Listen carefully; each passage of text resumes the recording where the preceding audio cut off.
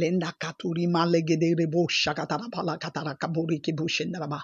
Lenda katara molegede gede gede gede.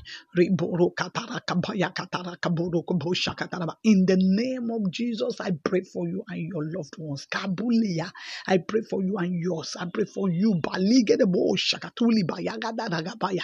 In the name of Jesus, may the Almighty God direct your path. May the Lord Almighty direct you. May the Almighty God lead you to the right place today. May the Almighty God lead you to the right office today. May the Almighty God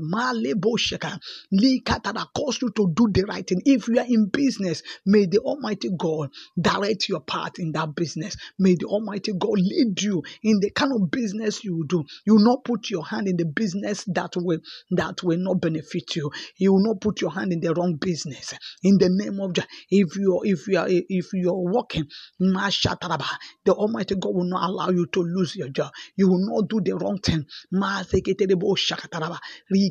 That will destroy your work. Mole baragada, zubalagada, moke. You will not go to the wrong place at all. You will not do the wrong thing. The Lord will order your step to the right place, to do the right thing and get the right result throughout today. In the name of Jesus. Kalibo shekada. You will not make mistake that others make. Labula katari borige lerego yagada.